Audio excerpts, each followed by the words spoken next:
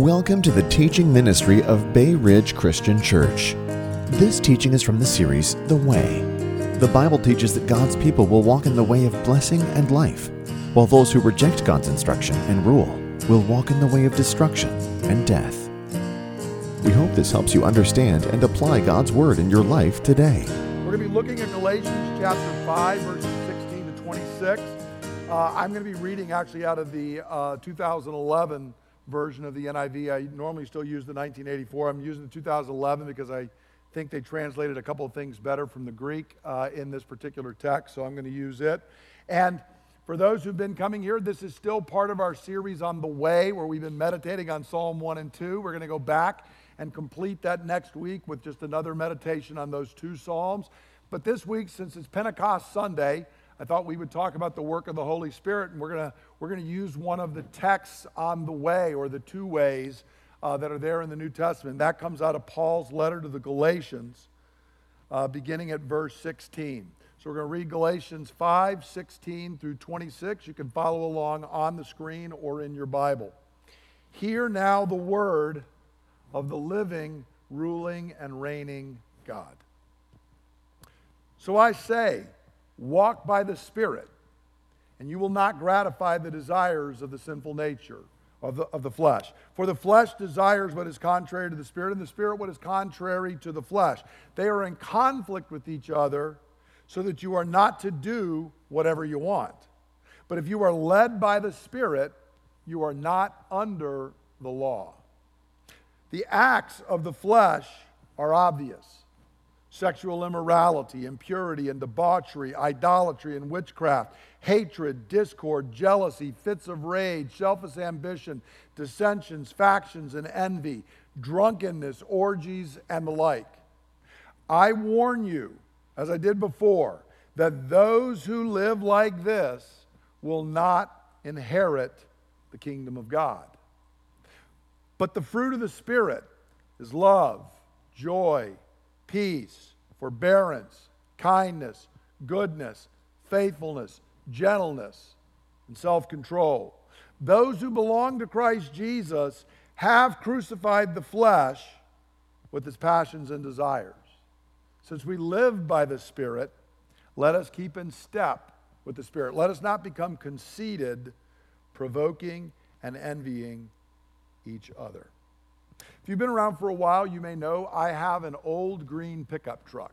And there's a stress on the word old there. I think it's actually 21 years old now.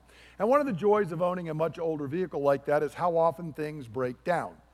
And a while back, I started noticing some fluid leaking out of it, and found out quickly it was my power steering unit, because the power steering started not working well. And we actually took it in and had it repaired. But this past week, my wife was out in it and then texted to say, it's messed up again and it's leaked all the stuff out because there is no power steering. And I forgot how much I like power steering. If you've driven a car without power steering, you do understand what that's like. When the fluid is gone, the power steering unit doesn't work, and it becomes much more difficult to actually turn the steering wheel and work from it. And I'm bringing up that analogy because there in it, when you have this fluid that is there, it enables you to do something. But that's only a rough analogy, because what we're going to see this morning is, it's not that walking the way without the Holy Spirit is difficult. It's actually impossible. It's actually far worse than losing your power steering. There's no wheels, there's no steering wheel, there's no nothing. You're not doing anything. You cannot walk the way apart from the power of the Holy Spirit. And so this is still part of this series we've been looking at, as we've been meditating on Psalm 1 and 2. And today, since it is Pentecost Sunday, we're going to be looking at how the Holy Spirit is given to you and I. When God gave the Spirit to the church at Pentecost, He's doing that to empower us to walk the way. It's not only that we were unable to save and justify ourselves. I mean, I hope y'all were enjoying the songs this morning.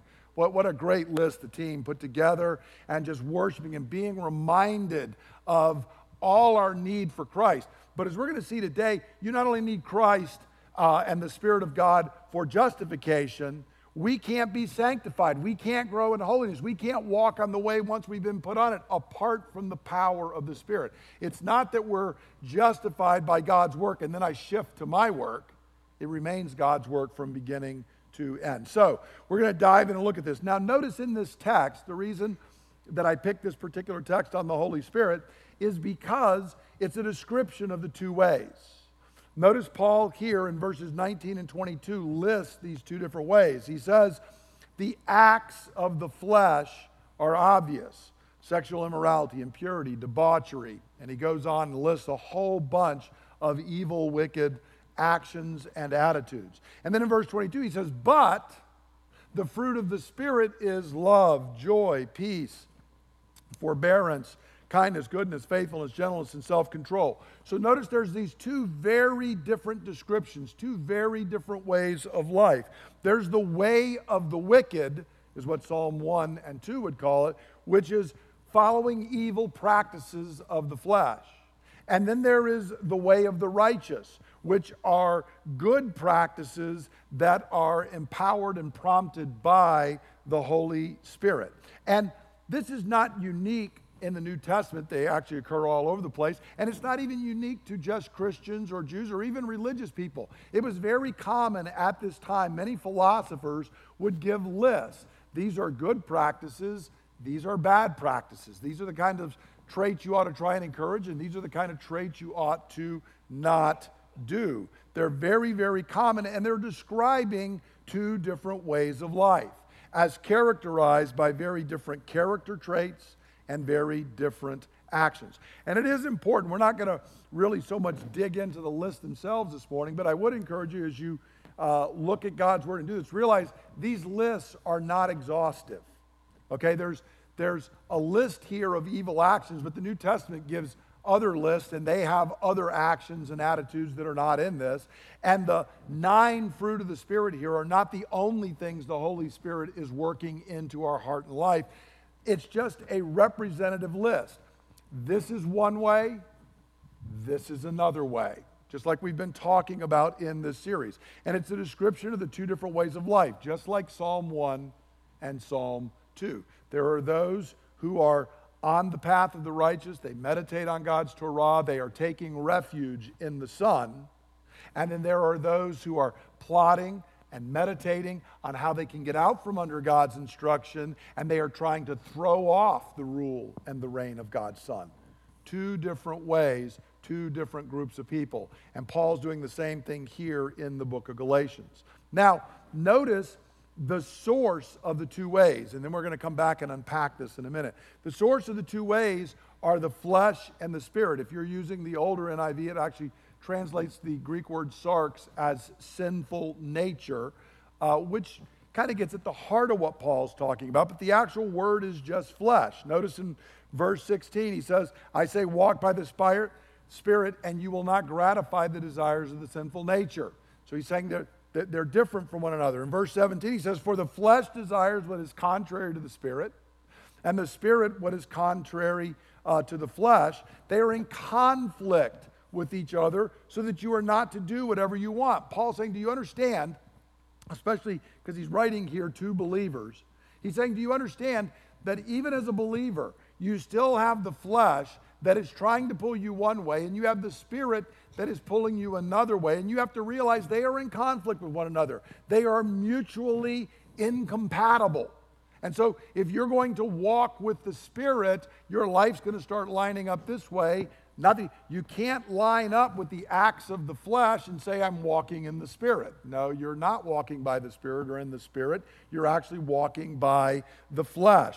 And notice, and this is an important little phrase, I'm not going to spend much time on it, but it relates back to many things we've been talking about this year, where Paul says they are in conflict with each other so that you are not to do whatever you want. There's much in our culture right now that says if I have a desire, I should just follow it.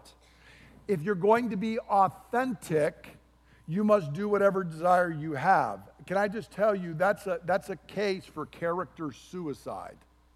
For anybody. That is a non-workable way of life. And in fact, if you hang around me for 10 minutes and I'm doing whatever I want, you're going to realize that's not a good philosophy of life. You and I are going to come into conflict really quick. And so Paul's saying the flesh and the spirit are warring inside you, so you can't just have a desire and say, well, it's a desire, I should follow it. The question is it a desire prompted by the spirit, or is it a desire prompted by the flesh? The ones from the flesh are to be resisted. The ones from the spirit are to be embraced and followed. And notice then, therefore, they lead to two very different patterns of life. Again, verses 19 and 22. Notice the list could not be more different. I mean, sexual immorality, impurity, debauchery, hatred, discord, jealousy, fits of rage. Okay, that's not an attractive sounding list, is it? And on the other, love, joy, peace, forbearance, gentleness, self-control. They are very distinct lists because the works of the flesh and the fruit of the Spirit are completely different from one another. The same way we saw in Psalm 1 and 2, there's two very different paths. The paths are not only not together, they're getting further and further apart. There's no way to try and bridge them and say, I want to be a follower of Jesus Christ, but I still want to keep walking this other path. It's not possible. When we are regenerated, we are changed, and we want to walk on the path of the righteous. So, let's look a little bit, diving into what this means. There are two ways presented here and two sources of power. And in fact, they end up in two different destinies. Now, notice there's the way of the flesh, which is wickedness and death. So Paul again says the acts of the flesh are obvious. This is what the flesh does. Sexual immorality, impurity, debauchery, idolatry and witchcraft, hatred, discord, jealousy, fits of rage, selfish ambitions, dissensions, factions, and envy, drunkenness, orgies, and the like. This is a whole list here of evil actions and attitudes. But I want you to notice they're not just outward acts. Some of these are outward acts: sexual immorality, impurity, the fits of rage when you're actually acting on your anger, drunkenness. Many of those are acts of the physical body where we use our body to do it. But notice they're not all. Jealousy is not an act of my physical body. It's inside my heart and soul. Now I'm bringing this up because, see, Gnostics want to say that the problem is your flesh, by which they mean your body, but that's not what Paul means. I wish my problem were only my body. In fact, as a young believer, I had been a guy who liked to, get drunk and smoke strange substances before I became a believer. And I had to work to cut those out of my life. And I discovered that was the easy part. The outward action was much easier to trim off than what was going on inside my heart. And so Paul gives this list here, and it includes evil actions and attitudes, sins of both the body and the soul.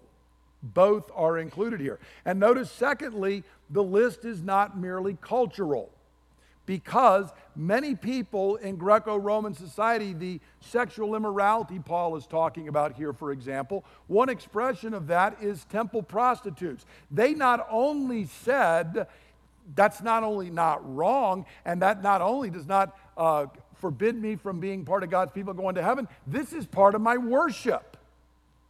I mean, that's two very different opinions. If you know, there's a completely mutually incompatible. And many of the things on this list that Paul's talking about did not line up with Greco-Roman culture. In fact, I would argue our culture today is probably approaching more closely the view of Greco-Roman culture on what is evil and what is not evil than at any time in probably the last 16 or 1700 years.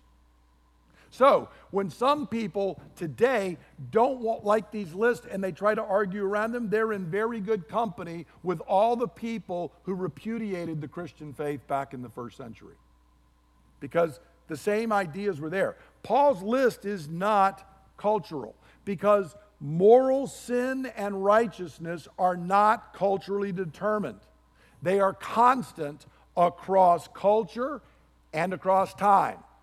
Sexual immorality, impurity, debauchery, idolatry, witchcraft, hatred, discord are evil no matter what culture you're in, no matter what time you live. And it doesn't matter if we all hold a vote tomorrow and everybody votes, we get on the internet, we do a nice democratic process, and we all decide these are okay. They're not. They're still sin, whether we've declared they're not sin any longer or not. And they're not, people want to say, well, Paul was writing as a man of his culture. First off, it's the Holy Spirit speaking here, not just Paul. He's speaking through Paul. But this list did not make Christians popular. There were many people that disagreed with items on this list. These things are a reflection of God's character and law, or they're things that violate God's character and law in this particular list. See, the reason that sexual immorality is wrong is because God is a covenant-making and covenant-keeping God.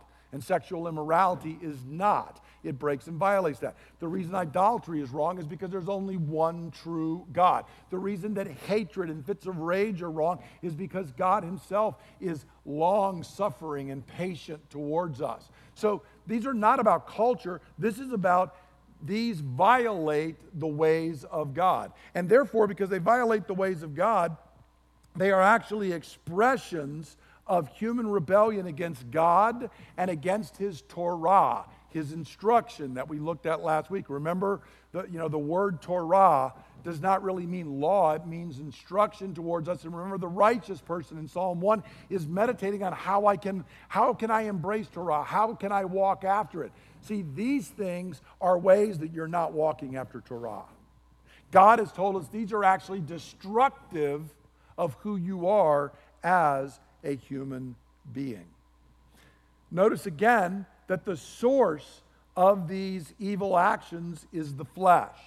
Paul says the acts of the flesh are obvious. It's the flesh that is fighting against the spirit. There's this conflict that's going on.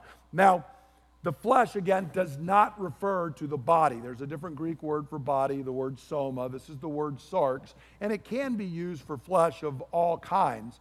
But when Paul's using the word, and as it was often used back then, it really refers to that part of humanity that is aligned with sin and Satan and rebellion against God and his ways. Because, again, notice, the sins in the list are not only sins of the body, they include sins of the soul. So the sarx is not only producing actions in the body, it's producing actions in the soul as well. Gnosticism wants to separate those and just say your body is your problem, but it's not. And if you're honest, you know it's not. You struggle with things that are arising out of your soul. And so there is this part of us, this flesh, that is lined up in rebellion against God and his ways, that's expressed in Psalm 2 by saying, hey, we're going to meditate and plan. I got to figure this out, how to throw off God's instruction, God's rule, God's reign, because that's binding to me. That's a chain, that's a fetter. And it's not, it's actually freedom. But that's what the flesh says. And notice Paul then tells us there's an outcome of this way, and that is death. You will not inherit the kingdom of God. Now, if you're wondering, if you and I were to go down afterwards and read this list at the docks and say, and those who do this will not inherit the kingdom of God, everybody will tell you how smart you are and how wonderful you are. Right? I mean, man, you want to get shouted down. First off, to say that anybody wouldn't inherit the kingdom of God, that's not even admissible. And then secondly, picking things that our culture not only is neutral towards, but it approves and gives you a gold star for, and saying that means you are walking the way of the flesh. You clearly have not been regenerated. You are not part of the people of God, or you would not be embracing this and celebrating this. So therefore, you won't inherit the kingdom of God. Man, everybody would shout it down. But let me tell you, they didn't like it anymore in Paul's day. They did not like that. But Paul is clear He's saying to claim to be a Christian and to have a life that is characterized. He's not talking about, you can sit here and if you're honest and you read this list, have I ever had a fit of rage? Yes. I can show you things I have dented and broken in fits of rage. Paul's not just saying you sometimes do this. He's saying this is your practice. The Greek word there, prasso, means that it is my cultivated norm of life. It's the way I walk. And it's rather than me having a fit of rage and then saying, God, that was wrong. I am sorry. No, that's the way God made me. And I embrace it. I'm authentic in my rage. Paul says if you're authentic in your rage, you're authentically not part of the people of God. You're authentically on your way to destruction. And that's with everything in this list. So notice he says that. And again, this is not a point he just makes here. With similar sins, but there are different ones thrown in 1 Corinthians 6, 9 to 11, in Ephesians 5, 3 to 7, and in Colossians, that was Ephesians 5, 3 to 7, and then Colossians 3, 5 to 7. They shouldn't have done that to me. So that's 1 Corinthians 6, 9 to 11, Ephesians 5, 3 to 7, and Colossians 3, 5 to 7.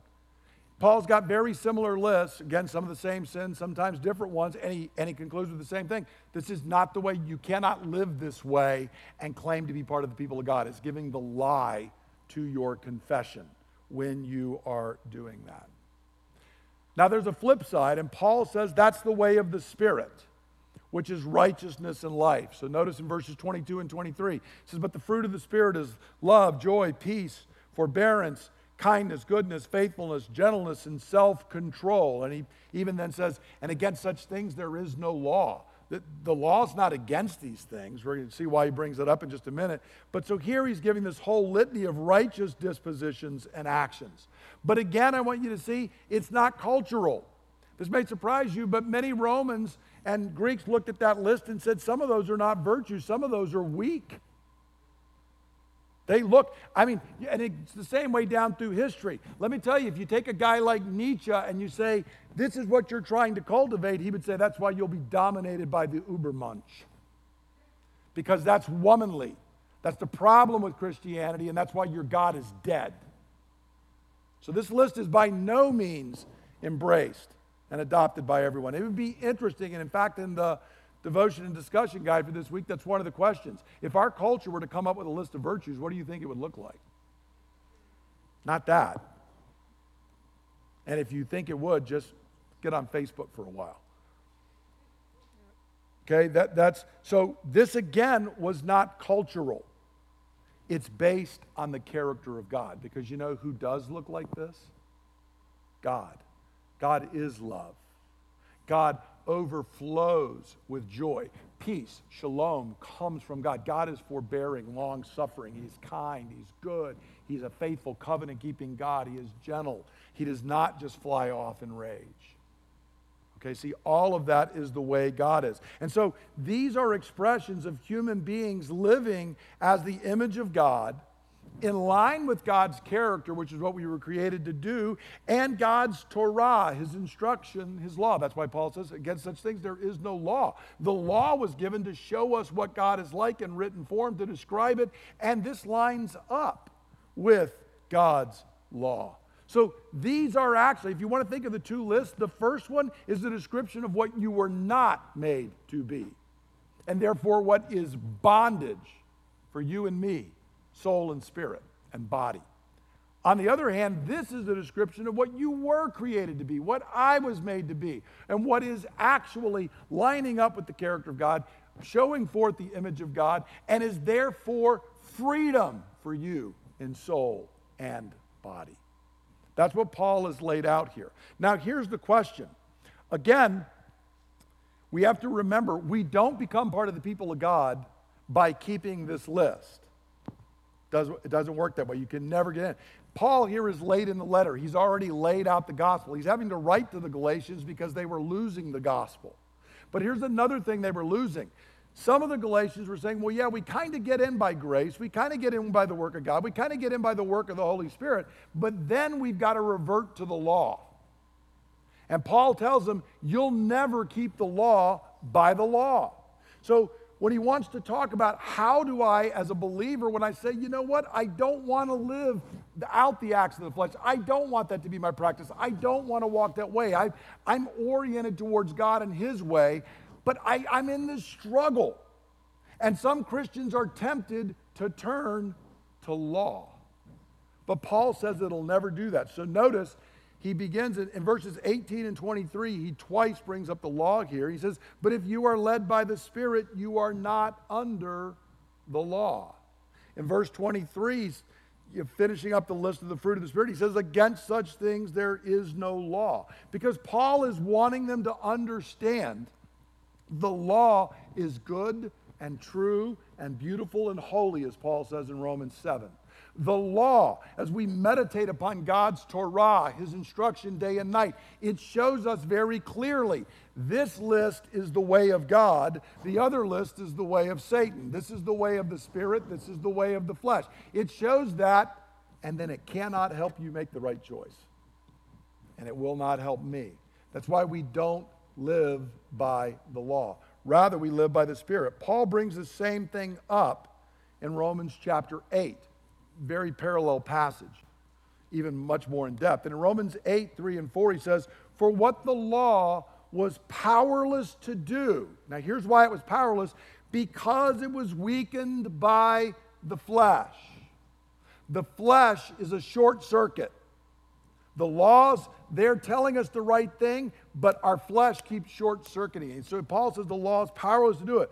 But God did by sending his own son in the likeness of sinful flesh to be a sin offering. And so he condemned sin in the flesh in order that the righteous requirement of the law might be fully met in us who do not live according to the flesh, but according to the Spirit. So notice Paul says the flesh short circuits the law so that the law can't give us the power. It's like the power steering unit and all of the stuff is drained out. It doesn't work anymore. The law cannot accomplish this so that we overcome sin and walk in the way of righteousness.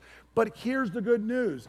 In the new covenant, Christ broke the power of sin, and through the gift of the Holy Spirit has said that we can walk in the way of righteousness. Not by our own power, not by the law, but by the power of the Holy Spirit. Now, a few weeks ago, David Bayshore gave an excellent teaching on Romans 6 and what God has done for us in Christ. That Paul sums up here in Galatians 5 by saying, those who belong to Christ have crucified the sinful nature with its passions and desires, or the flesh with its passions and desires. In Romans 6, Paul tells us everything that God had done for us.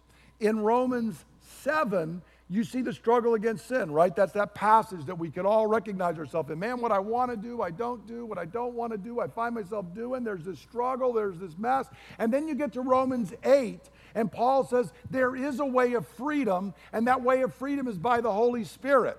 But I want you to see the emphasis that he brings out. Here's a little table for you. In Romans chapter 7, where it's the struggle with sin, law is mentioned 23 times. Spirit is mentioned once. In Romans 8, where he's talking about sanctification and ultimately glorification, and where we are experiencing freedom so that we are walking the way of the Spirit, not the way of the flesh, the way of God, not the way of Satan, law is only mentioned 5 times, mainly negatively, and Spirit is mentioned 21 times. Because Paul is telling you, he's bringing up, if you try to walk by the law, even as a Christian, in Romans 6, 7, and 8, he's already laid out the gospel. He's talking about sanctification, not justification. But Paul's saying you can't be sanctified by your own power. And just like you can't be justified by the law, it condemns. The law shows the right way. It is good and true and beautiful, but it will not give you power. And if you try to live by legalism, you'll find yourself staying in Romans 7. Which is no way to live. So Paul is telling us, no, it's by the Holy Spirit. So notice here in Galatians how much he refers to the Spirit. In verses 16 to 18, verse 22, and then down in verse 25, he says, we are to walk by the Spirit. Because there is the flesh and the Spirit, and they are contrary to one another. In verse 18, if you are led by the Spirit, you're not under law. If the Holy Spirit is in you and working in your life, you don't have to live by the power of law. You live by the power of the Spirit. In verse 22, it's the fruit of the Spirit that is this godly character that is being built in us. And then in verse 25, he says, since we live by the Spirit, let us keep in step with the Spirit. So notice, throughout this entire passage, the dominant focus is the person and work of the Holy Spirit. Notice that the flesh is not contrasted with the law, though that would be true. The flesh desires what is contrary to the law as well, but Paul doesn't put those two in opposition here because he's saying, but see, here's the problem.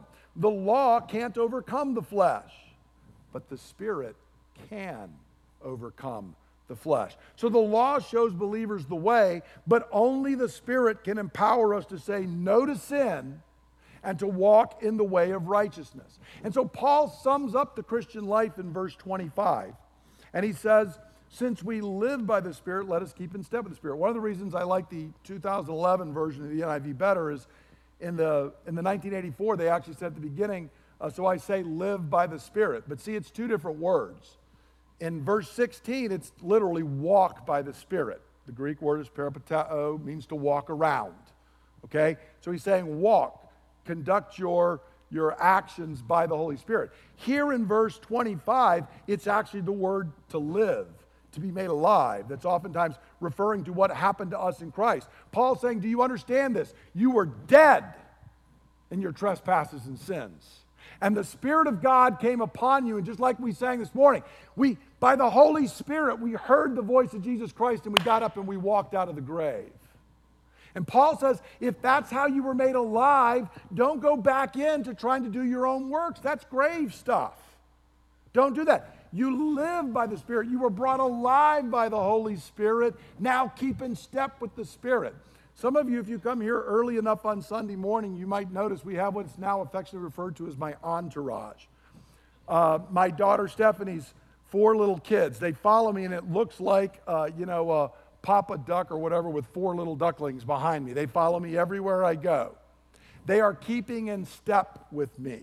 And Paul's saying, do you understand? When you were brought to life, when you became a child of God, when you came into the family, you are granted a desire that you should follow. And that desire is you just walk along behind the Holy Spirit. You follow wherever the Spirit leads, you go. And what he's going to do, Paul says, he's going to lead you into love, not hate, into peace, not discord, into faithfulness, not sexual immorality. Paul says in every one of these cases, that's what you're going to do. So our entire life is circumscribed by the power of the Holy Spirit. You were dead until you were raised by the Holy Spirit. You live now and are sanctified by the power of the Holy Spirit. And one day, the Spirit who raised Jesus Christ from the dead dwells in us. He will give life to our mortal bodies and call us up out of the grave, and we will be glorified by the power of the Holy Spirit. And that'll be a great day because there won't be any more struggle with sin. Penalty of sin will be done. Power of sin will be done. Presence of sin will be done. It'll be nothing but grace and glory. So I want to encourage you on this Pentecost Sunday, what a gift you have been given in the Holy Spirit of God. Never take the presence of the Holy Spirit in your life for granted. Oh, see, when David sinned, he knew he was anointed externally by the Spirit. And what does he say in Psalm 51? Please don't take your Spirit away from me. Friends, you and I the Spirit is in us forever as God's good gift. So how do we apply the Word? It's 2 questions and we come to the table. First question, have I been brought to life by the Spirit of God?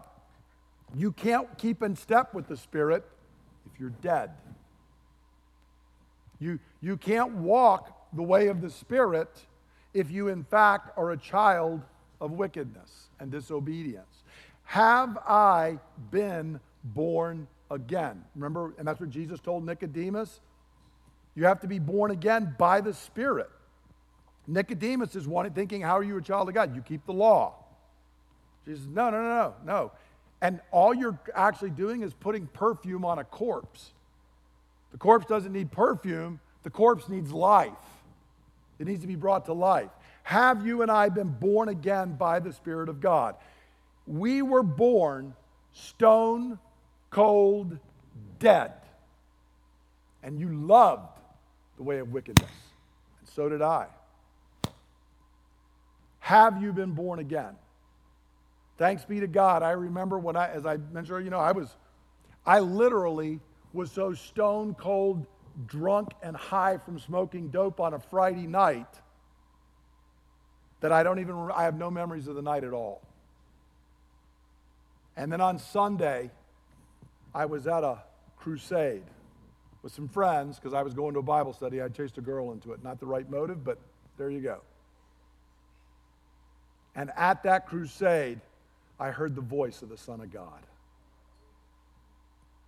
And I became alive by the Spirit. Have you done that?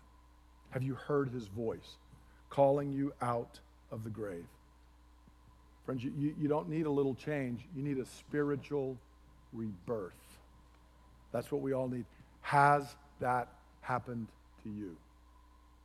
That's what it means to be a believer. There is no other way. Your works, Rock of Ages cleft for me. Did you see? All the works, all the zeal, none of them can atone for my sin. But one drop of the righteous blood of Jesus Christ can wash it all away. Are you in the rock? Have you found refuge in the Son? Have you been born by the Holy Spirit? If you have not, I urge you, I plead with you with everything in me, cry out to Jesus Christ for salvation. There is no other way. To be in him is life. Second question, if you are a believer and you have been brought to life, am I keeping in step with the Spirit? See, the Spirit is not, when I'm justified, I'm freed from the penalty of sin now and forever, and thanks be to God. But the Spirit is working to free me from the power of sin. The lies of our culture right now are, if you want to have the Jesus thing, have the Jesus thing. Just don't think that it means that you have to, adopt a certain lifestyle or you have to stop these things. That's not true. And realize sin is soul deforming. It is life sucking. It ruins everything it touches. So the Holy Spirit says, I'm trying to clean this out of you for your own good. Not to be saved, not to be justified. That's already been taken care of by Jesus Christ. But because we don't want our soul being effaced. And we want love and joy and peace. And if you are a believer, you know what it's like. When you know you've sinned, what does that feel like? Yeah. Why did I do that? If you don't feel that way, go back to the first part. Have I been born again? But see, so the Spirit is prompting and working to free us from this. He's working to conform me to the image and the character of Jesus Christ. That's who you need to be like. Don't try to be like, Mike, or be like somebody else. Be like Jesus. That's who you and I want to be like. But in this endeavor, we do cooperate with him. We walk. We are led by him and we follow. And in Paul's metaphor at the end, we keep in step. We just go where he's going. Because see, our culture is going to be telling you and I to go off into dead ends, to jump into the bay, to do all kinds of crazy stuff that is not true. But the Holy Spirit is always leading us in the way. Always leading us in the way of righteousness. So let me ask a question. Am I walking with the Spirit each day? Am I conscious each day? Holy Spirit of God. Holy Spirit, living breath of God, come and fill me fresh and new. Come and lead and guide me. Open the Word of God to me. Help me to understand the instruction of God so I know the way of righteousness and the way of wickedness. And then prompt and speak to and remind me each way, a step along the way. Am I seeking his guidance as I go through life? Look, I'm not one who says all the time, there are some people who apparently all God does is talk to them and give them verbal revelations. I'm not somebody who says that, but I do seek his guidance. I'm here because I heard the Spirit of God tell me as a midshipman I was to come back here and I was going to be a pastor someday. There was a lot in between there, but along the way I kept listening to the Holy Spirit. Do your task in the Marine Corps, do what you're doing, but be prepared because I'm calling you to something else. Are we seeking the Holy Spirit for guidance, or am I just stumbling through my day? What a gift we have that the Spirit of God has given to us. Am I asking him for power to live in holiness, to say, I don't want to be that way. Lord, I've got this sin and I struggle with this sin and I want to be freed. I need the Holy Spirit to help me. Come on me, O Spirit of God, in power. Help me to live in holiness. Friends, that's where the power comes. It's not more resolution. Look, I'm a guy that lives a pretty disciplined life. You know, going to the Naval Academy at 17 and then the Marine Corps does warping things to you. I live a certain way. I cannot stop sin that way. It doesn't work. But the Spirit of God empowers and transforms and changes me.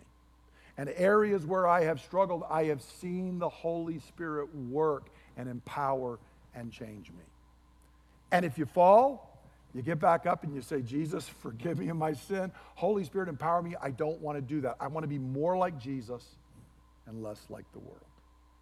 Is that the way we're doing it? I encourage you each day this week to walk that way.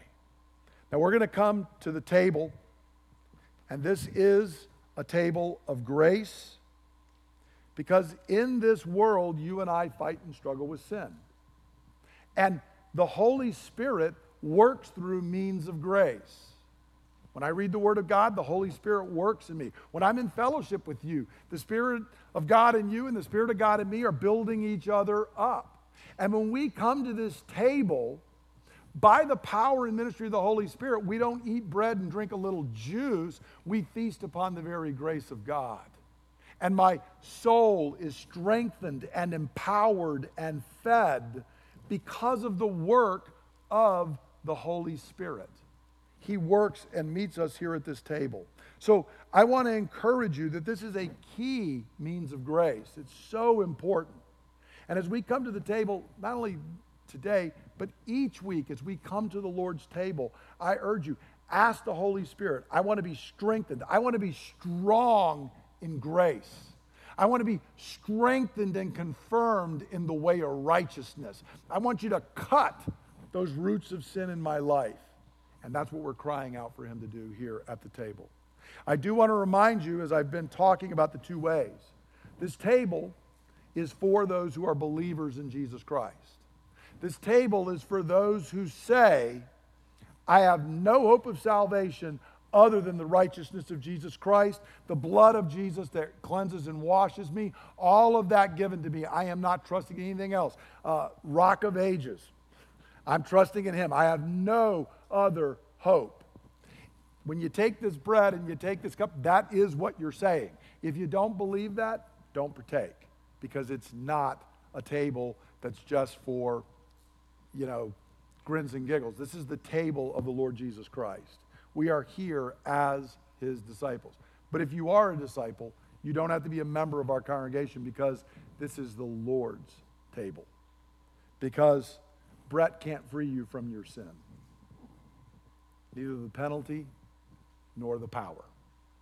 But the Spirit of the living God can. And so come to receive from the Lord.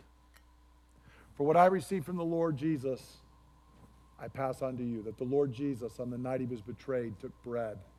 And when he had given thanks, he broke it. And he said, this is my body, which is broken for you. Do this in remembrance of me. And in the same way, after supper, he took the cup. He said, this cup is the new covenant in my blood, which is poured out so that your sins may be forgiven. Drink from this, all of you, in remembrance of me. For as often as you eat this bread and you drink this cup, you proclaim the Lord's death until he comes. And Paul then reminds us, when we come to the table, we examine ourselves. Friends, I say that not because if you examine and find sin, you should not come. We come because we do have sin. But when the sin is revealed by the Spirit of God, we come to this table and we confess to receive forgiveness and grace. Lord, we thank you for this table of grace. We thank you that, Lord, by the ministry of the Holy Spirit, It is more than just a symbol to us, but Lord, we are taken up to our Lord Jesus Christ, and all the saving benefits of his work are freshly applied to us through that work of the Spirit. So we ask that you would meet us here in Jesus' name. Go ahead and peel back and take the bread.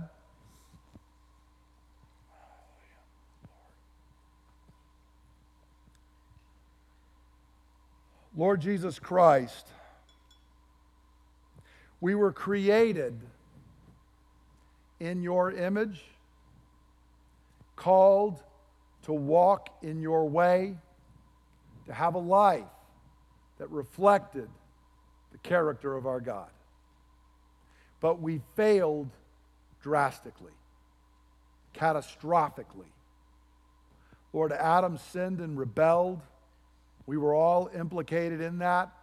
And since then, we have many times ourselves chosen the way of sin. But Lord, you did not abandon us. You came down, you took flesh, and you were broken that we might be made whole. In taking this bread this morning, we proclaim that our only hope of salvation, the only hope we have of justification, being declared not guilty, is because of your broken body and your righteousness given to us. So we take this bread, freely confessing our sin and receiving your righteousness. In Jesus' name, take and eat. Lord Jesus, we are so grateful for your blood. Lord, this cup is often referred to as the cup of thanksgiving. And Lord, we are thankful that by your blood, you have sealed the new covenant. You have washed away our sins. You have secured us as part of the people of God now and for eternity. We are cleansed. We are kept because of your blood. Lord, we are so grateful to be part of your people. And in taking the cup, we again recognize we need cleansing because we are sinners. But Jesus, we believe your blood is more than enough to make us holy and pure before our Father. Friends, take and drink. Let's stand together and we will call out to the Holy Spirit to freshly come upon us, and then I'll conclude with the word of benediction. Oh, Spirit of God, how grateful we are for your work. At the dawn of creation, when all was darkness and chaos, you were hovering. And day by day, as the Father spoke through the Son, you were forming and fashioning and shaping. When we too were nothing but chaos and darkness, Spirit of the living God, you came upon us and raised us to life. Lord, we are grateful for what you have done. And as we began today looking in 2 Corinthians 3, Lord, and we realized that where the Spirit of the Lord is, there is freedom. We cry out to you, O Holy Spirit, empower us this week. We do not want to walk in shackles of sin. We do not want to embrace the lies of the world around us that would tell us sin is freedom. Lord, sin is slavery. So Holy Spirit, fall fresh upon us. Holy Spirit, rise up within us. Holy Spirit, empower us this week that we might walk in holiness, not sin. That we might become more like Jesus, not the culture of this world. That we might be pleasing to our Father, even if others do not go along, do not like it. That our desire would be to see the smile on the face of our Father God, because we are being conformed more to the image of Jesus Christ. We invite you, speak to us today and each day this week. Lead, guide, Empower us so that we might keep in step with you. We ask this through Jesus Christ our Lord. And if you agree, say amen. Amen. Now may the Spirit of God testify to your spirit that you are a child of God, and that because you are a child of God, you are an heir of God. Indeed, you are a co-heir with Jesus Christ of all of God's covenant blessings. Because you are in Christ and you have been given the Spirit, you are blessed.